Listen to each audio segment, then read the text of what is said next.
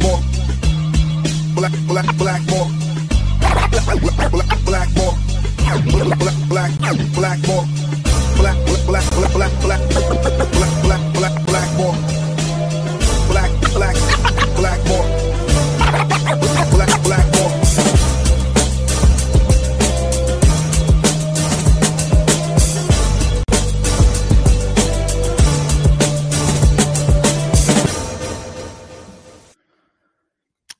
What is up, everybody? My name is James D. Fiore, and this is Blackballed. I have Elon Musk internet, Starlink, and it appears to be working okay at the moment. But any moment now, it may decide to not work. But we will see how it goes for the duration of the show. If you are familiar with the show, you are familiar with the Klondike Papers, and you're familiar with my guest today. I'm not going to do this drawn out introduction today because you already know who he is. His name is David Wallace. David, how are you, buddy? Not too bad. Can't complain. Yourself? Oh, I'm okay. I wanted to have you on the show tonight because you kind of have an announcement, and this is something that you've been talking about for a while, but for all the people like Justin Ling and people like that who thought that the Klondike Papers were just a big dossier of conspiracy theories, the QAnon of the left, as Justin Ling would say, give me the update of what has transpired and what you have decided to do in the coming days in order to sort of flesh out the important stories that are contained within the Klondike Papers. Well, I was frustrated in April, May, June when the Klondike Papers first came out, and individuals such as Justin Ling took their shots. But as we saw through the stories that were printed, cash coming in from Russian sources into Ontario, my interactions with his inner circle, which they admitted to, the Nenshi job, the Sherman stuff, which will be coming out soon enough. I've gotten my vindication. The fact that the policing agencies were also shown to be complicit in this convoy. So it's been nice. So what I've done, I was penning 3 separate volumes of stories, fixes I was involved in. They're a little delayed. So to get these out there, I've decided to take the entire catalog, the Klondike Papers. I edited them down by getting rid of duplicate items in them. And of course, it didn't take me very long to flesh out each chapter because they were my experiences. So what might be a code book to the majority of Canadians who read them, to me, they were simply snapshots in time to jog my memory. So I was rapidly able to put up sort of a secret spy decoder ring of sorts for everyone to consume the Klondike Papers with, and they tell their own stories. And those were sent this morning to the publisher, Amazon, and they'll be available via Amazon and big paperback book, and also the Kindle direct publishing. So they'll be available for digital download. The price point will be very reasonable, in line with Kindle direct publishing guidelines. It's going to be a big file, but it should be some fun reading. So those will be coming out. I'm hoping that we have the pre-sales the next couple of days, and that the link goes up on Amazon and we can get these ordered before Christmas for people. And you've already received, from my understanding, like thousands of messages of people that are interested in this. You're kind of one of those interesting cats. On Twitter, your following isn't massive, but your engagement is huge. Like you have, more engagement per follower, I guess I would say, than anyone I know. Well, I got to say that's kind of like you ever heard that one? Sometimes the chubby girl at the dance. Nobody wants to admit that they really dig her, but every rapper wants her though. She's never alone. She's not alone. That's right. Rapper's delight. That song was really about chubby girls. I don't know about you. Cheers to chubby girls. Cheers to chubby girls. Now, We're going to do a show on the Shermans coming up in a few days. Without tipping the whole cow over so it lands on everybody's idea of what sanity is, can you, in a very kind of ambiguous terms, sort of give us a sort of sneak preview? We're going to have Nathan Jacobson back on. We're going to have you. We're going to talk about the Sherman murders. Now, the Sherman murders are like this famous case in Toronto where why do I forget Mr. Sherman's name? I always remember Honey, Barry and Honey Sherman were both murdered at their residence, and it was and remains a mystery as to who did it. And there are rewards now that are, $25 million reward for information leading to the arrest of whoever committed this crime. Give me, and don't do the David Wallace thing where you like spray us all with a fire hose and expect us not to get wet. Can you give us a very legal explanation to the Sherman murders? Yeah, I mean, I became involved in the investigation through a telephone call with Tom Klatt, who headed up the private investigation team at the time for Jonathan Sherman, the Sherman family. He was employed by Brian Greenspan. And I had made Mr. Klatt's acquaintance when he was working as the investigator on the lawsuit. He was retained very briefly by the law firm that was financing Patrick Brown's lawsuit against CTV. We had made our acquaintance during that investigation, and I kept in touch with Tom, and I reached out to him when I discovered that Apotex expired medication was being sold on the black market in Eastern Europe. And I thought that perhaps that might have some value to his investigation. And from there, I did my thing and became involved. And it was a little bit crazy, which is why Nathan will probably be on the next show to explain his part in it. Okay. Good job, by the way. There was no fire hose at all. I didn't get wet 1 second. I was like a stood up hooker. That's how little wetness I felt in that explanation. Okay. So, we have the Nenshi story inside the Klondike Papers. We have the Richard kidnapping inside the Klondike Papers. What other stories that the public may not know about do you think is going to be in the public interest when it is released in book form on Amazon? How about that time that I tried to open up a bank is in Turks and Caicos, and I told the RCMP about it so I could wash all the criminals' money. Wow. And which criminals allegedly were these? Alleged criminals? Sorry, I consider them good businessmen, but anybody I was doing business with in Europe, arms dealers, smugglers, whoever. I figured if the RCMP would finance it for me and allow me to buy the bank charter, that it would have been very handy for them as well. So, I mean, everybody would have won. That's what I thought, but it didn't. I didn't get to own a bank. If I may pivot for a second here, away from whatever that was, it's a little bit too dark. And I have no information. So, I have a P-Gate update. Mike Torigno has emailed me 3 times today, telling me to call him. Yeah, well, a guy claiming to be Mike Torigno. He's called me 3 times today. He's emailed me 3 times today, telling me to call him. So I thought I'd call him on the show. So I'm going to call him right now and see if he's going to answer. He probably won't answer. It'll probably go to his answer machine right away, and I'll leave a message because I'm courteous like that. So let's go see.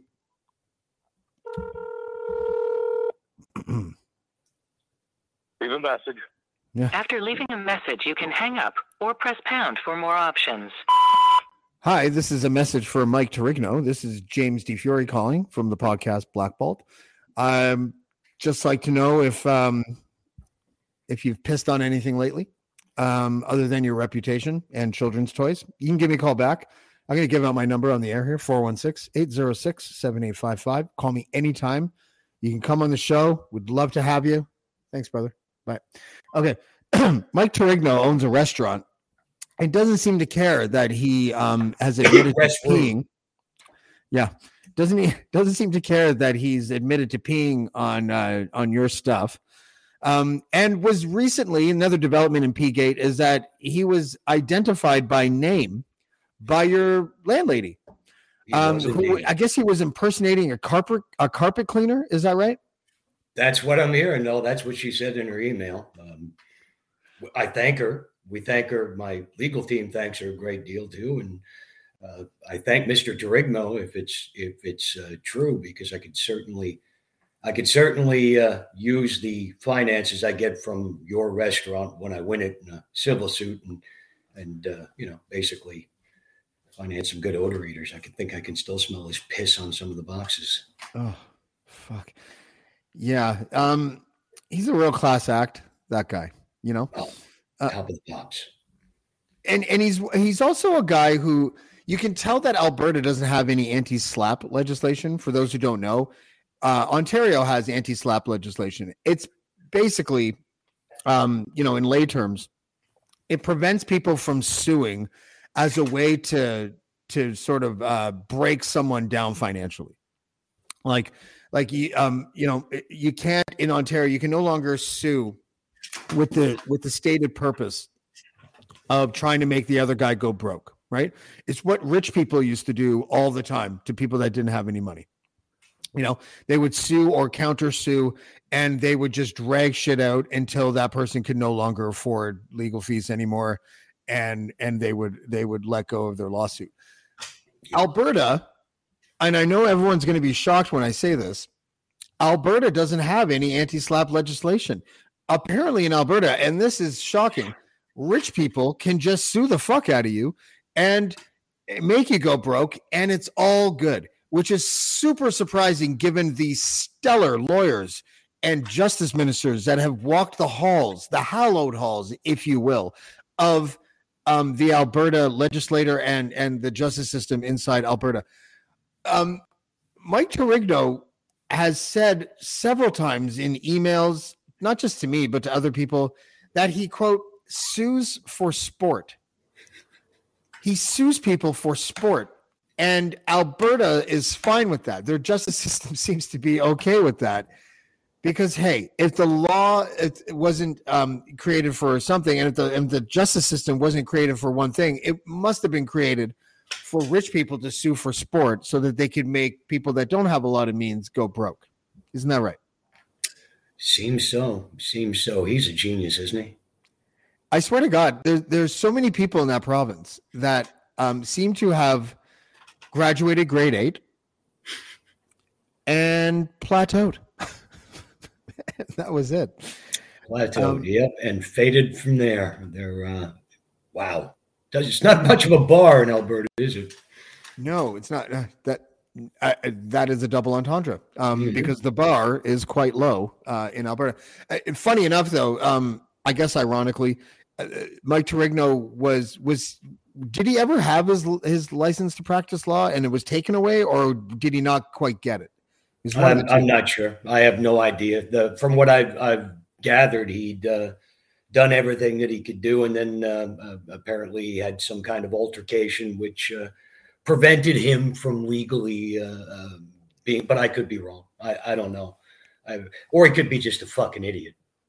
Well, he's definitely that. Yeah. I mean, let me see the last email that I got from him was just before going on air. And it was actually, this one was from Maurizio. He's like, I want to go on your shoe. I guess he meant show. Maybe he wants to go on my shoe. Maybe he wants to piss on my shoe. Maybe that's what he's saying. But he wants to go on my shoe to talk about piss. And then he asked me why I haven't called him, even though I've called him 3 times. So, I is understand. He writing a review for his restaurant, or is he wanting to talk about it with you? I mean, that's. I don't know. Just saying. I mean, he wants to talk about piss. I've never seen a guy so enamored with his own urine. like this. And the fact that I asked him not too long ago, are you a little worried about, the fact that you're a restaurateur and you're now known for peeing on children's toys, food and urine? Don't you think maybe? And he's like, no, James, I think the public's going to be on my side. Imagine being interviewed. You remember those guy in the street interviews? And you remember, sir, can you tell me what you do? Oh, well, I'm a restaurateur. And what are your hobbies? I like to pee on children's toys. Come to my restaurant. I don't really see that happening. Okay, back to the Klondike Papers. Tell me how you formatted it, because I know you didn't just take the dossier as it is and just hand it over to Amazon and say publish it. What kind of improvements did you make? Like, tell us, because the people that have seen the Klondike Papers are like, these fucking Klondike Papers are just so confusing. They're really confusing. So how did you sort of remedy that situation? Well, it was rather easy. I mean, for me, those were just snapshots in time. Anything that I might have saved weren't for a permanent record. They were simply to refresh my memory if I needed it for certain points. So it was all shorthand, mental shorthand. As soon as I saw a page, I knew exactly what it pertained to, so I could set it aside. And I just went through them all at one time and divided them all into piles, case by case. Where there was a case of overflow, I created a legend, which is in the book, which explains everybody who they are and what cases they were involved in. And it was really quite simple. So, I mean, it took me about 12 hours to go through the first half of it, put it in order, and then another 20 hours, put the second half in order. Okay. I'm also going to just give me 1 second here. I'm going to, in the comments here, I'm going to put, as soon as it lets me. Oh, yeah. I'm going to put the GoFundMe for your legal defense, because I think it's important. Guys, look, like, David became a whistleblower, and then his life got summarily dismantled by the very people that he blew the whistle on. He got evicted from his home, as mentioned. A reputable restaurateur in Calgary peed on his children's toys. Your stillborn child's ashes are missing. That never came back, which is probably one of the most atrocious things I can think of somebody doing. Was it in like a little urn? Is that what it was? Yeah. Yeah. Yeah. And he had to move. He's had people tailing him. They still owe me several $100,000. Right. And I'm going to go out on a limb and say that you're probably not going to see that money. No. Someone's wondering. Oh, okay. Well, hold on. Nancy Curry is asking me. Just a little pause in the questions here for a second. Hi, I'm Steve Yerko. And I'm Tara Sands. Now available from Maji Media is our new podcast, 4Kids Flashback. 4Kids is the company who brought you the English dub of Pokemon in the late 90s and so many other shows like Yu-Gi-Oh!, Shaman King, Teenage Mutant Ninja Turtles, Kirby, the infamous One Piece dub, and so many more. We'll be talking to the people who worked at 4Kids. Actors, directors, writers, editors, producers, engineers, you get the point. And hopefully get the answers to questions both you and I have about the company. I actually worked there as a voice actor on some of the shows. And I was a kid watching the shows and remember way more than Tara does. And thank God for that. Steve is actually a professional storyboard artist, which gives some really unique insights into anime and animation. Subscribe today wherever you get your podcasts. That's the number 4 Kids Flashback. Nancy Curry is wondering if I've apologized to Tammy Robert yet. No. I asked her in sort of a joking way if she fell in love with Jeremy McKenzie, and apparently every do-gooder who I guess I don't want to use the word woke anymore, because apparently I'm not allowed to make fun of that, because people think that being woke is good. I prefer the bastardized version of woke, where it's like, oh my God, you criticized a female? How dare you, sir? That kind of woke I'm not down with. I'm never going to apologize to Tammy Robert. I don't owe her an apology. She can take a joke, and if she can't, that's not really my problem. So there goes. That's the answer to your question. So Tammy will be fine, as our friend Saucy Sea Witch likes to, just pointed out. So I'm never going to apologize to her now. But getting back to your thing, the GoFundMe thing, the reason why I'm promoting it normally, I wouldn't promote a GoFundMe for a guest that I have, but you and I are more than just like podcast hosts and guests now. We're about to co-host your podcast called The Fix. We are going to, dude, that show is going to be so dope. What we are doing with that show, like, and the way that we've developed it, I'm kind of glad it's taken a little bit longer to sort of get off the ground, because the type of things that we're going to bring you, aren't just the things that we have to put allegedly in front of. We're going to like take it to a whole other level, where when we see political scandals, we're going to speculate as to what has been done, who did it, possibly, and what you would do if you were advising that person or a person on the other side of the aisle. Can you give us a little bit of a breakdown of what your thoughts are and how that show is going to look? I think it's going to be a case of street proofing yourself on a political sense. It's going to be going behind the scenes. When you see a magician doing a street hustle, a 3-card Monte, or you name it, any other sleight of hand, we're going to show you the mechanics, how it takes place, the setup, and the result. And we're going to show people how to spot it and how to call bullshit on it. Mm-hmm. And it's going to be interesting. A lot of people aren't going to like us, but when the spin is in, we're going to point out who's doing the stirring of the pot. And we still have to narrow down a date, but can I announce who our first guest is likely to be? Yes, you may announce who our first guest is likely to be. If anyone remembers Mike Tyson, he's not the guest, but if anyone remembers Mike Tyson, you'll have to remember Don King. Don King is like, only in America. You know, that guy with the gray hair that was all spiky and stuff, and gold chains, big ass smile. How do you know Don King? I met Don King through Larry Holmes, former heavyweight champion. I had met Larry through my friendship with Vinny Pazienza, and he introduced me to Mr. King. And if anybody knows political flim-flammery and politricks, it's Mr. Don King. He's been sued and pursued by the Justice Department, the IRS, boxing commissions, and Mr. King is still standing tall in his 90s now, but a titan of the industry, and certainly somebody who I think we can all learn a few tricks of the trade from Mr. Don King. Also, I did reach out to Vinny Pazienza today to wish him a happy birthday. It's Vinny Pazienza's birthday today. Absolutely. Yeah. Did you have a chance to talk to him? Not as yet today, but I usually don't try to call Vinny until after midnight. That's usually when he's up. Yeah. He seems like one of the greatest guys to hang out with and chill with. Oh, he's bananas. He's off the wall fun. Did you ever watch any of his fights live?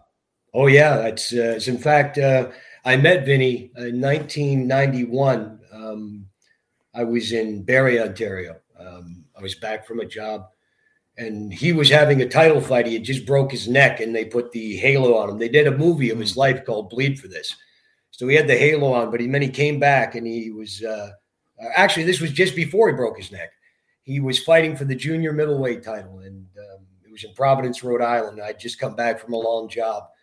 My girlfriend, I said, let's go see the fight. And she was not. She had a family thing and forbid me to go for the fight. So, and I missed her too, but it was a great fight. I went to Rhode Island and it was fantastic. And, I was glad that I ditched her because the fight was great. And I went to a little watering hole after, and Vinny and his team came in, and about half of Providence, and ended the night drinking Jack Daniels on the bar. It was wild guy. So knowing him since then, and he's a good guy. So this is the show. This is the fix. This is where we're like David said, we're gonna We're going to give away the magician tricks. So imagine what's David Blaine. That's his name, right? Yeah. David Blaine? David Blaine, I think it is. Is it David Blaine? Anyways, Blaine, Copperfield, whoever. Imagine them floating above the cityscape in London or something, and just disappearing from a glass box. And then imagine the next day, one of us jokers goes on there and it's like, this is exactly how Copperfield did it, or this is exactly how Blaine did it, and just giving away the magician.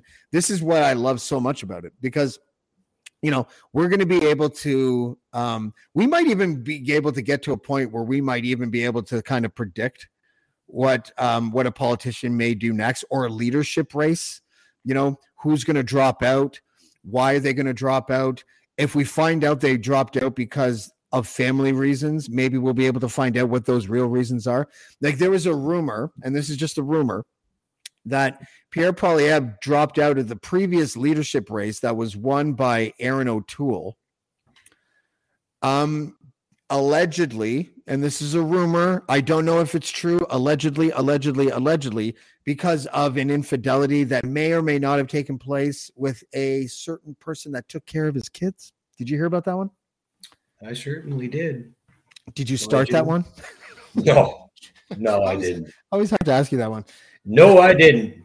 And whenever you hear that, by the way, people know whether or not they want to be in a leadership race before they get into it. If they throw their hat in the ring and then 2 weeks later are like, I just have a lot of family commitments, and I just don't, I don't want to put my family through leadership race and leader of that. It just seems so stressful for my family, and I want to spend more time with my family.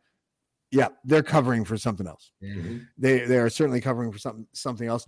Also, another neat rumor about Pierre Poilievre, Milhouse, is that he apparently dated Jenny Byrne in college. Did you hear about that one? Yeah, it's quite true. He did indeed. Yeah. How fucked up is that? Wow. Jenny Byrne has been a cutout for forever. She's good at what she does, though. She's the best, really, isn't she? She is the best. There's nobody better. I mean, she is top shelf. It's always surprised me that she never took her own run for the leadership. But what are you going to do? The skeletons in her closet must be just rattling, though. Yeah, well, she can keep them in there, though, can't she? Apparently. But does it matter? Okay, let me ask you this. First of all, has anyone ever looked for skeletons in the campaign manager's closet? And second of all, would it matter if someone found out that a campaign manager had affairs or did something untoward or whatever? Would that even matter, you think? It depends on who the campaign manager is. Some people take their marriages quite seriously. And sometimes you can use those campaign managers as inside people. You can get them to make the candidate take steps that they don't want to take if you can get your hooks into them. Yeah. It's an we might not make elephants disappear on this one. Okay. We're not going to be like Copperfield, but people like the Trigno. Yeah. You never know. They could just disappear. I don't know. If he disappears, it wasn't us. Okay. It was David Copperfield. Yeah. Or maybe he ate some of his own food. I just got another email from him. There you go. Hold on. Let me just see what this one says. Okay.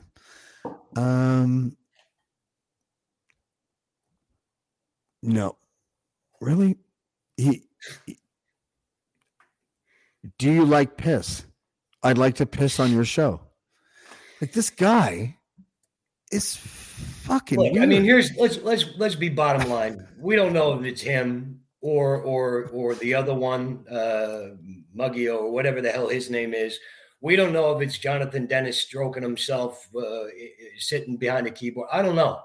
But, guys, are we going to grow up? I mean, can we be men? I know we can't in your case because you're not men and you never will be. I mean, it's just a fact. But don't you get tired of being cowards? I mean, being yellow can't be fun. I think they just giggle. You know, I think they just like, No, they know they're cowards to themselves inside. They know that they have no guts. They know they have no. They know they're pigs. Hold on. Let me just interject here for a second. We have another person running to the defense of Tammy Robert, someone named Nucky. Great show, by the way. Boardwalk Empire. I love that show, if that's what you're named after. I didn't agree with how harsh the chat was to Tammy previously, but that's just one person's opinion. Yeah, it is. And it's a shitty opinion. Okay, so I want to get back to I want to know if you think we're going to be able to get other political fixers on the show. I would hope we can. I would love to get someone such as Warren Kinsella on. I don't think that's going to happen. Look, the guy's a legendary figure. Look at the achievements. I mean, to tell you the truth, Warren Kinsella redefined the role of the I wouldn't just say fixer. I would say overall strategist. You want to talk about dark arts. I mean, he pioneered them in many cases. This man is, although we don't see eye to eye on many things, he's legendary in Canadian politics, as he should be. And there are certainly others. We can also point out some very butchered campaigns with people who were overrated, such as the clown who just did a Brampton campaign, spent a lot of other people's money and didn't realize he couldn't have blown Patrick Brown out of that place with dynamite. I mean, misplayed your hand badly, real bad. Now, just see if he wants to come on the show. Hit the link if you want to come on. Who? Warren. Oh, hey, man, he's the best. Can't say he wasn't. He is. And he plays Warren in a band, so he can't be so bad, huh? I don't know. I mean, I don't mind Warren Kinsella. I mean, him and I used to really not like each other. He, you know, I don't want to even trudge up the past. You know, we just didn't like each other. And we had a lot of bad things to say. I think he called me like a midget Hitler or something like that, which, I mean, I don't know how more offensive one can be, but I laughed. He posted something on his blog that was like, and now for a post as short as James is. And I thought that was funny. And then it was just like, he hates women. He's a racist. He's this, he's that. And I'm like, none of it is true. And then he said that I got paid by Patrick Brown to write nice things about him. And I'm like, that's not true. No, you didn't. No, I didn't. I know people who got paid. I made sure they did. I know. That's you weren't on the list. Sorry, that's what's so funny about being friends with you now is just like, you know, like he did so many shitty things. He really did. Like triple cross, the double cross, and then quadruple cross that guy. And then like, you know, just making everybody spin like a fucking dreidel. And then we all start banging into each other. And then, you know, the last one to stay spinning is, you know, the guy that gets fucked the least. I don't know. Like, was there a method to that madness? Do you freestyle that? Or do you like plan it all out? Or do you kind of have to like, you know, fly by the seat of your pants sometimes? You start from the end.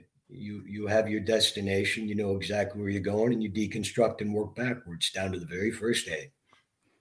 Mm-hmm. And you have to have variables that you have to roll with depending on personality that you're involved with, right? Yeah, I guess so. How do you turn that switch off? Like other than blowing the whistle? Like, I mean, like you've blown the whistle, like you lived like that for so long. Is it hard to break certain habits? Oh yeah, it's impossible. I mean, like, are you working me right now? Have you been working me since June? No, I mean, it's kind of hard to. I mean, people see me coming from a mile away, so my career that glorious hair. Fixer, yeah. Well, yeah. The hair came about as an accident. I just COVID. Maybe it's Maybelline. That's all I'm saying. There you go. Actually, is that even shampoo? I don't even know. I don't know. I use whatever the dollar store sells. I'm not responsible for comments made by the chat. It's true. I'm not. It's true. I'm not. And then Nucky says, "Oh no, Seawitch says Nucky's all good. James, don't be flippy." Nah, I'll be flippy if I want to be flippy. I don't like to answer to anyone. I don't know if you've noticed that about me. It's what I have in common with Dean. Sometimes I have to when I talk to Dean, I have to remember that the phrasing of whatever I'm going to ask him has to sound like a request and not a I think you might want to do this. Because if I say anything to Dean where it's like, you might want to try that, no, he's not going to do it. And he fully admits it on air most of the time that he's just like, I don't like to be told what to do. He starts his show late because he doesn't want to feel like, I guess, the earth and the sun will tell him when to start podcasts at 3 o'clock or 4 o'clock. It's probably blowback from all the years on radio where he had to be on cue all the time, right? I guess so. I'm not really sure where it comes from. I mean, I have, since I was like, I don't know, 3, a problem with authority. Right? Like I was never, I don't, okay, here's the story. And it's served me well sometimes, but it's also obviously completely fucked me career-wise and financially, I would probably say. But when I was in grade 10, I had to go to summer school, which is a surprise to nobody.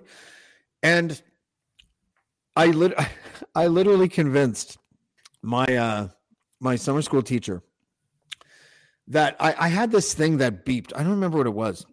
You know what it might have been? It might have been one of those, like, do you remember those things that just before the internet really became a thing, the Blue Jays had this thing that it would, like, you carry it in your pocket and it would update you on the score of a game. Yeah, it was just that. Yeah, and it just beeped or whatever. It was something like that. I don't know if it was that or not, but it was something like that. And then there was this smoking cessation device called LifeSign, and LifeSign would tell you when you smoke. Okay, so like you would I think you would program for 2 or 3 days. You would program how often you'd smoke. By every time you smoke, you press a button, and then after that, it would tell you when to smoke. Because sometimes it would tell you to smoke, I guess, when you didn't want to or whatever. Anyway, so I told my summer school teacher that I had one of these devices, and I would make it beep. And I shit you not, I convinced her to let me sit beside the open window and smoke during class inside the classroom whenever that thing went off, to help me in my quest to stop smoking. That's brilliant. That's how much of a problem I have with authority. I didn't just want to not listen to them. I wanted to make them dance. People that had authority over me. I just wanted to make them dance. I don't know how I got off on that tangent, but the opposition to authority thing. So how do you, so if you're dealing with like a phone company or something, do you work them? Like when do you turn it on and when do you turn it off now that you're a whistleblower? Well, now it's kind of different. I mean, because my wife wasn't aware of what I did for a living. So, I mean, it's well, I'll give you an example. If I was doing a job somewhere, maybe that person smokes, maybe that person or doesn't smoke. Maybe they like tennis, depending on whatever crowd I have to fit into, or racquetball. So while I'm living that life on that job, then I'm a non-smoker who plays racquetball. And I don't think to do anything else because I have to become that person. Because if I don't believe it, how are the people that I'm trying to work or get involved with, how are they going to believe it? That's it.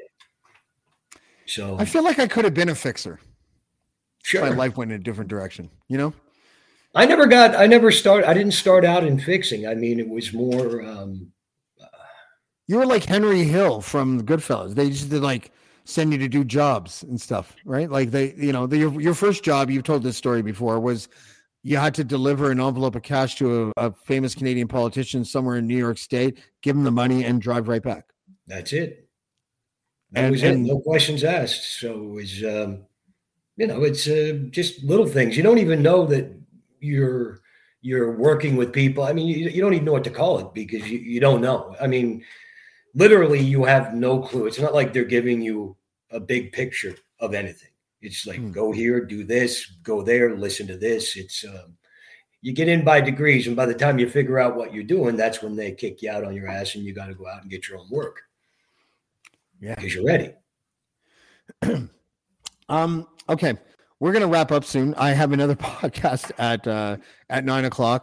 I'm told there'll be a midget on that podcast. That's cool. Yeah. You want to pop in, you're welcome to.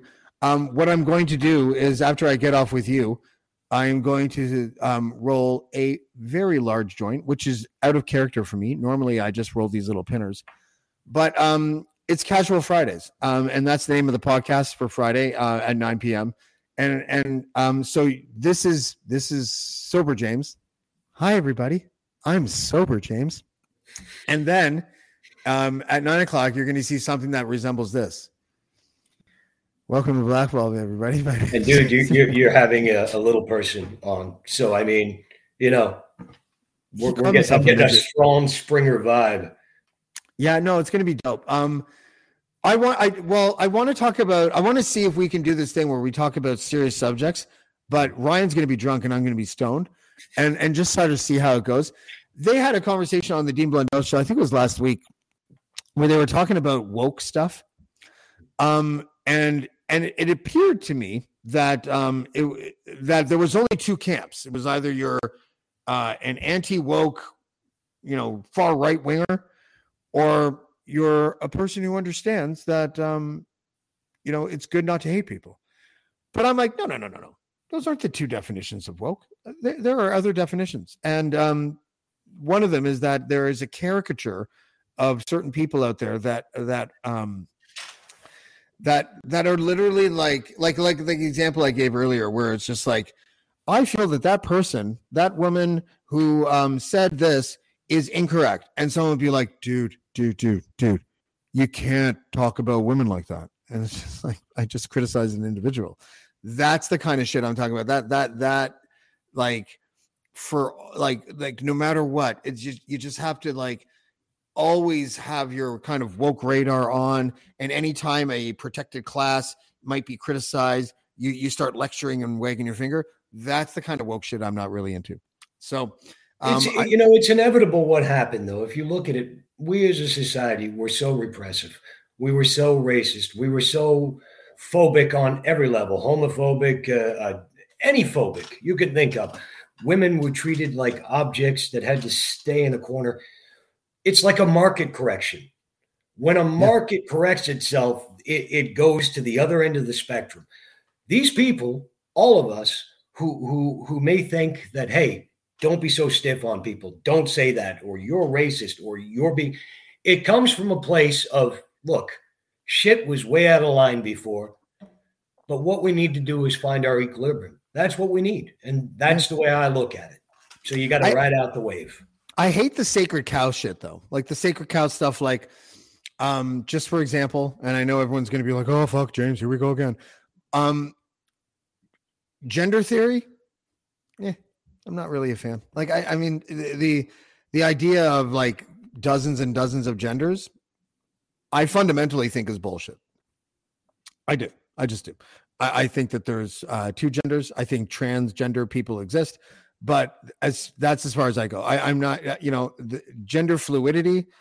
Fuck off. Like I'm just, it's too cute or something. Like I don't think anyone wakes up on Wednesday feeling like a man and then wakes up on Friday and feels like a woman. And then we have to build rights around that identity. I don't think so. Like, and that doesn't make me transphobic. That just makes me a person who doesn't believe in something, which, by the way, still a theory, which means it could be wrong. All I can tell you is, though, James, go ahead. Is me personally, I live in a glass house on a beach built on stilts, so I don't throw rocks at nobody. So I live in a plexiglass. I don't judge anybody. I live in a plexiglass house. I'll throw rocks as often as I want, and sometimes, in fairness, that rock will ricochet off something, hit me right in the forehead, and I learn a lesson. But I don't think you can be a man one day and a woman the next, because I think that's way too cute. That's just the way I am. But listen. I'll send you the link to the 9 o'clock podcast if you feel like popping in. Pop in at like 9:30, 9:45 or something like that, and we'll have fun. You'll see me.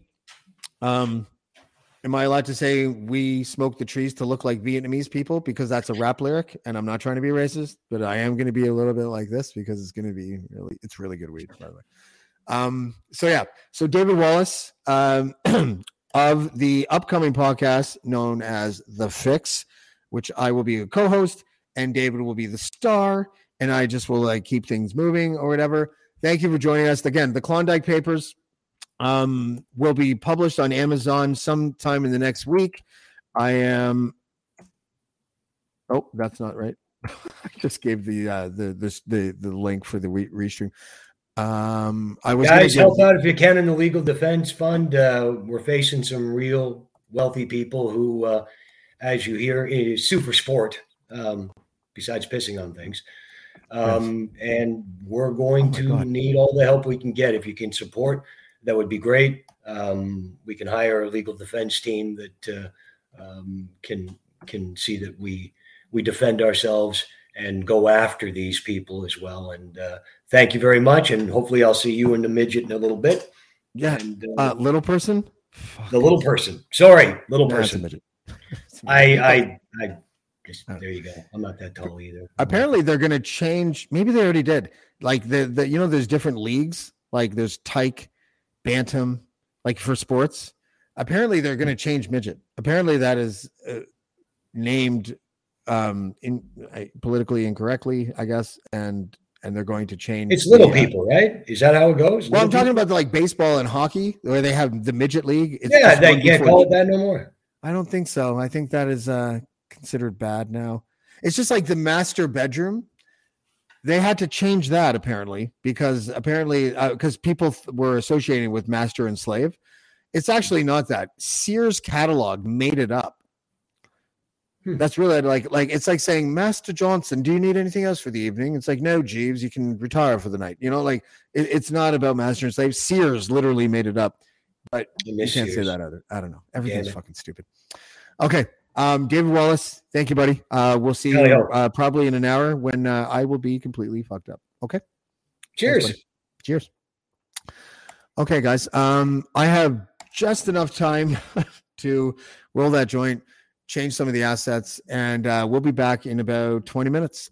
So we'll see you that time on Black Ball. Thanks, guys. Black ball. Black ball. Black ball. Black ball. Black ball. Black ball.